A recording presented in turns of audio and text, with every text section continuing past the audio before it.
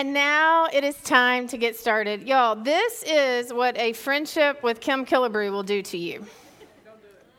8 years I have led Bible study, small group, and I outran her as long as I could.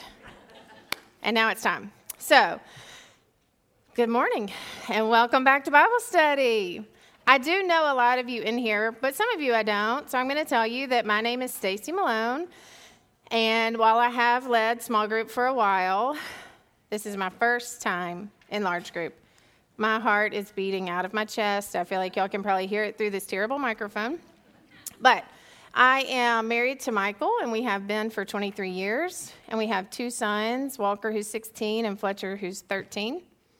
I hope you all had a wonderful and relaxing Christmas break and are ready to jump back into the Psalms.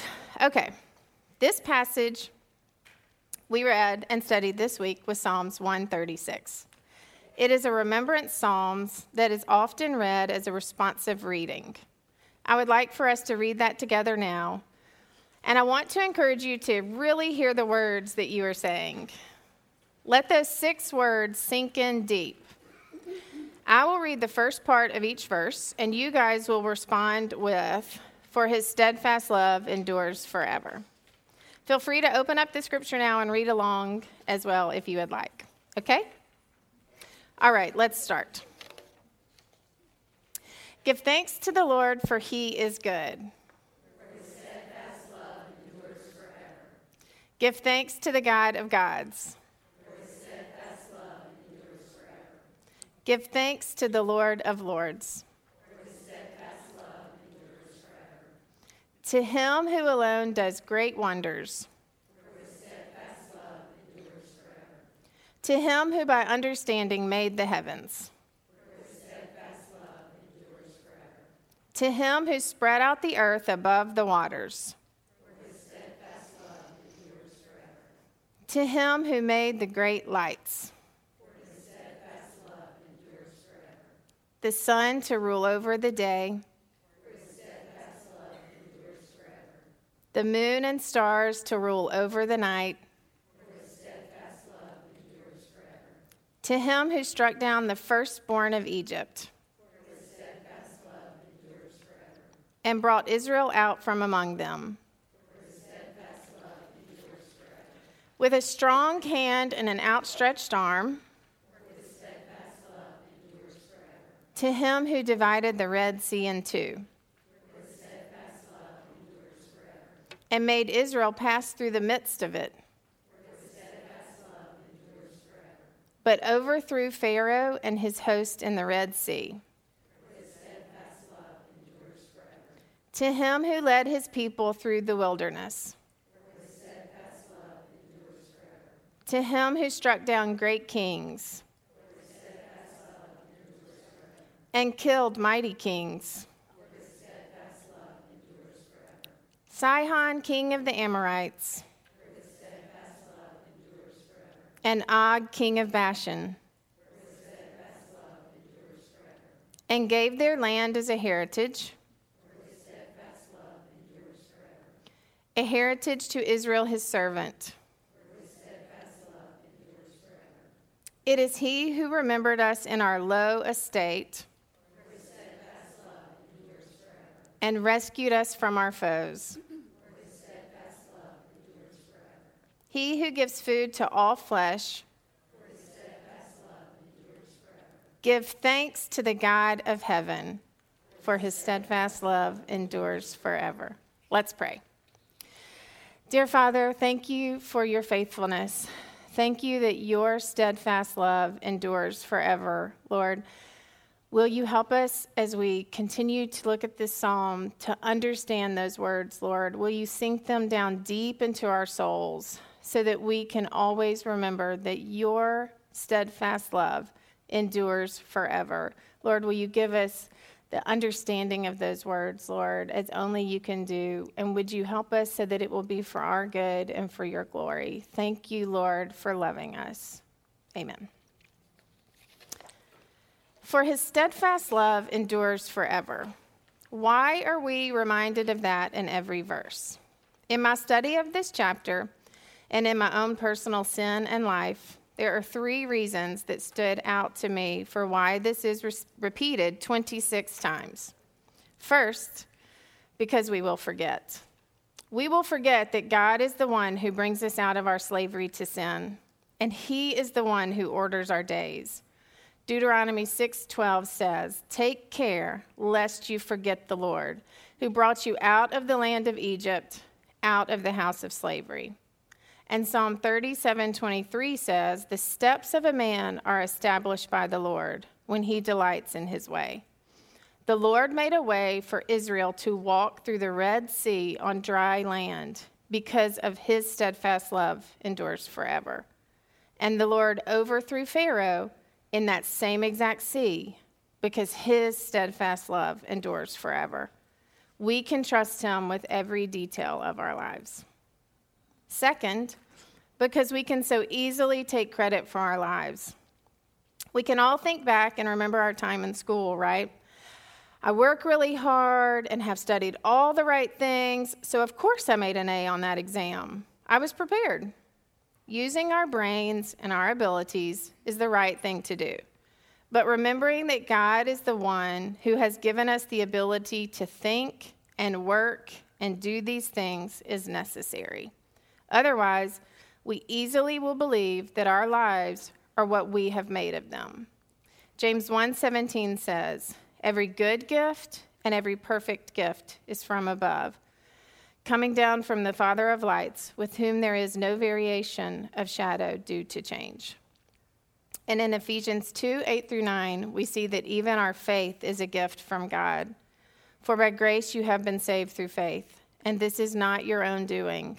It is the gift of God, not a result of works, so that no one may boast." Doesn't God know his children and our thoughts so well?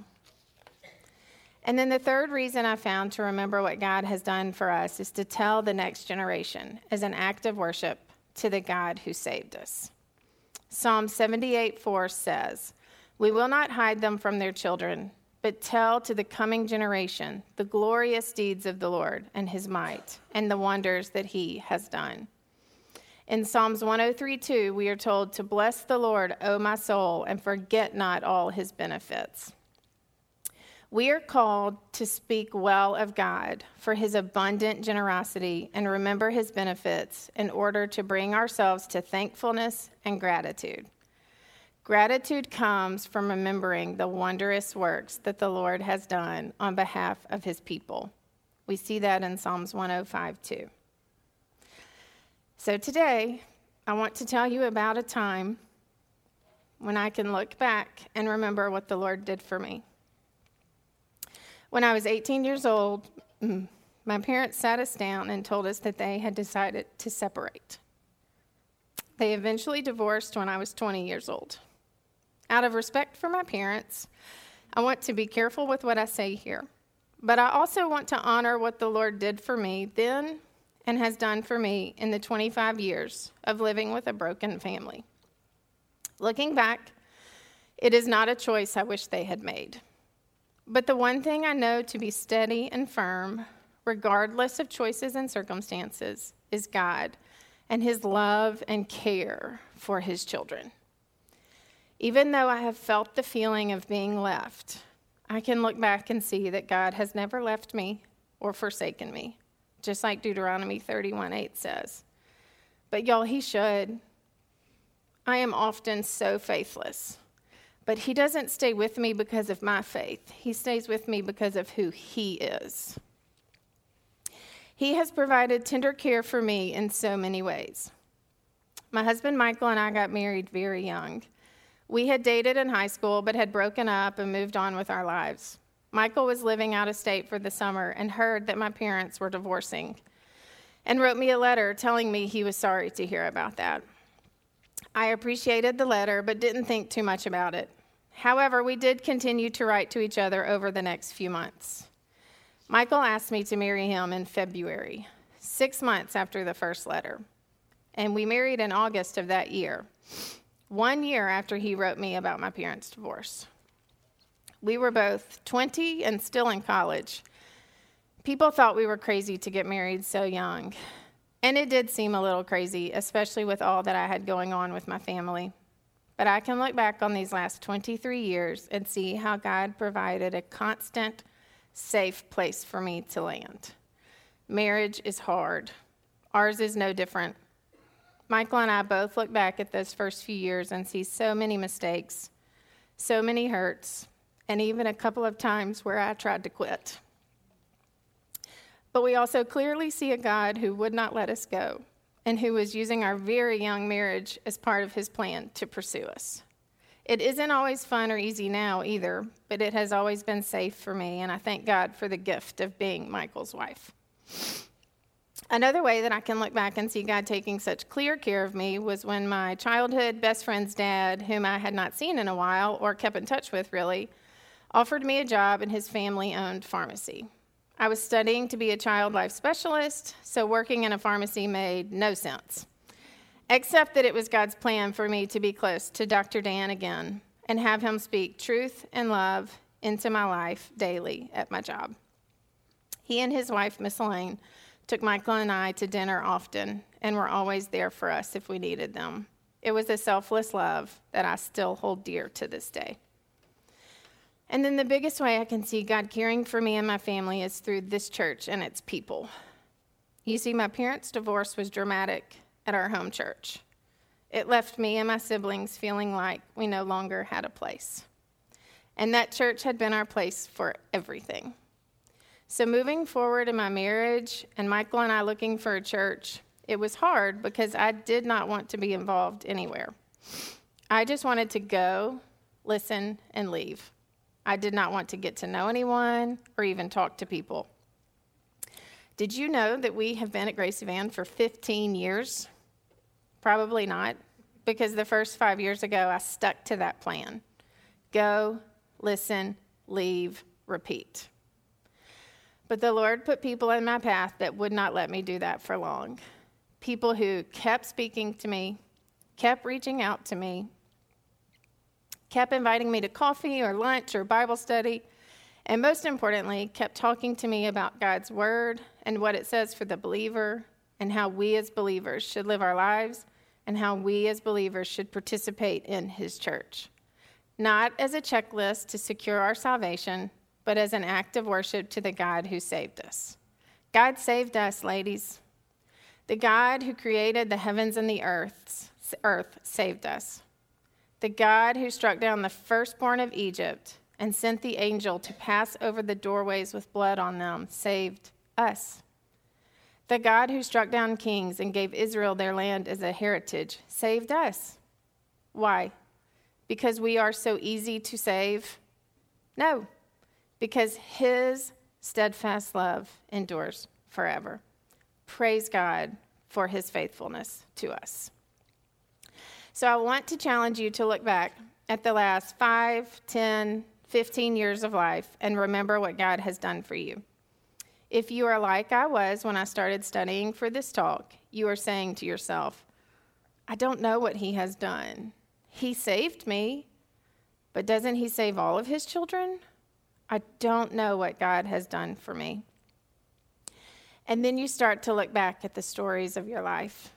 Some days he coordinates all the details for a new job, a new home, a promotion at work, a plan to stay home, a child you have waited for, a friendship you didn't see coming, or even the answer no to something you really want. And other days it is as simple as the breath in our lungs. It is all from God. It is all his one decree for your life. Write it down. We will forget, we will take credit, and we will not worship him, who is the fountain of life. Trust him. Remind yourself often, and move forward with your day knowing what God has already done and will do for his children. Remember and thank him as an act of worship to the God who saved you, because as his chosen children, in heartache and joy, we know that his steadfast love endures forever. Amen. Let's pray. Dear Father, thank you again for the reminder of who you are, Lord. Thank you that your steadfast love endures forever. Thank you that you are faithful to us when we are not faithful to you, Lord. Will you help us remember? Will you help us to worship you, Lord? Will you help us to not take credit? Will you put our eyes on you, Lord, for our good and for your glory? Thank you, Lord, for what you have done in our lives, even the hard things, Lord. Will you help us to look back and know that you were with us and that you didn't leave us or forsake us? Thank you. In Christ's name, amen.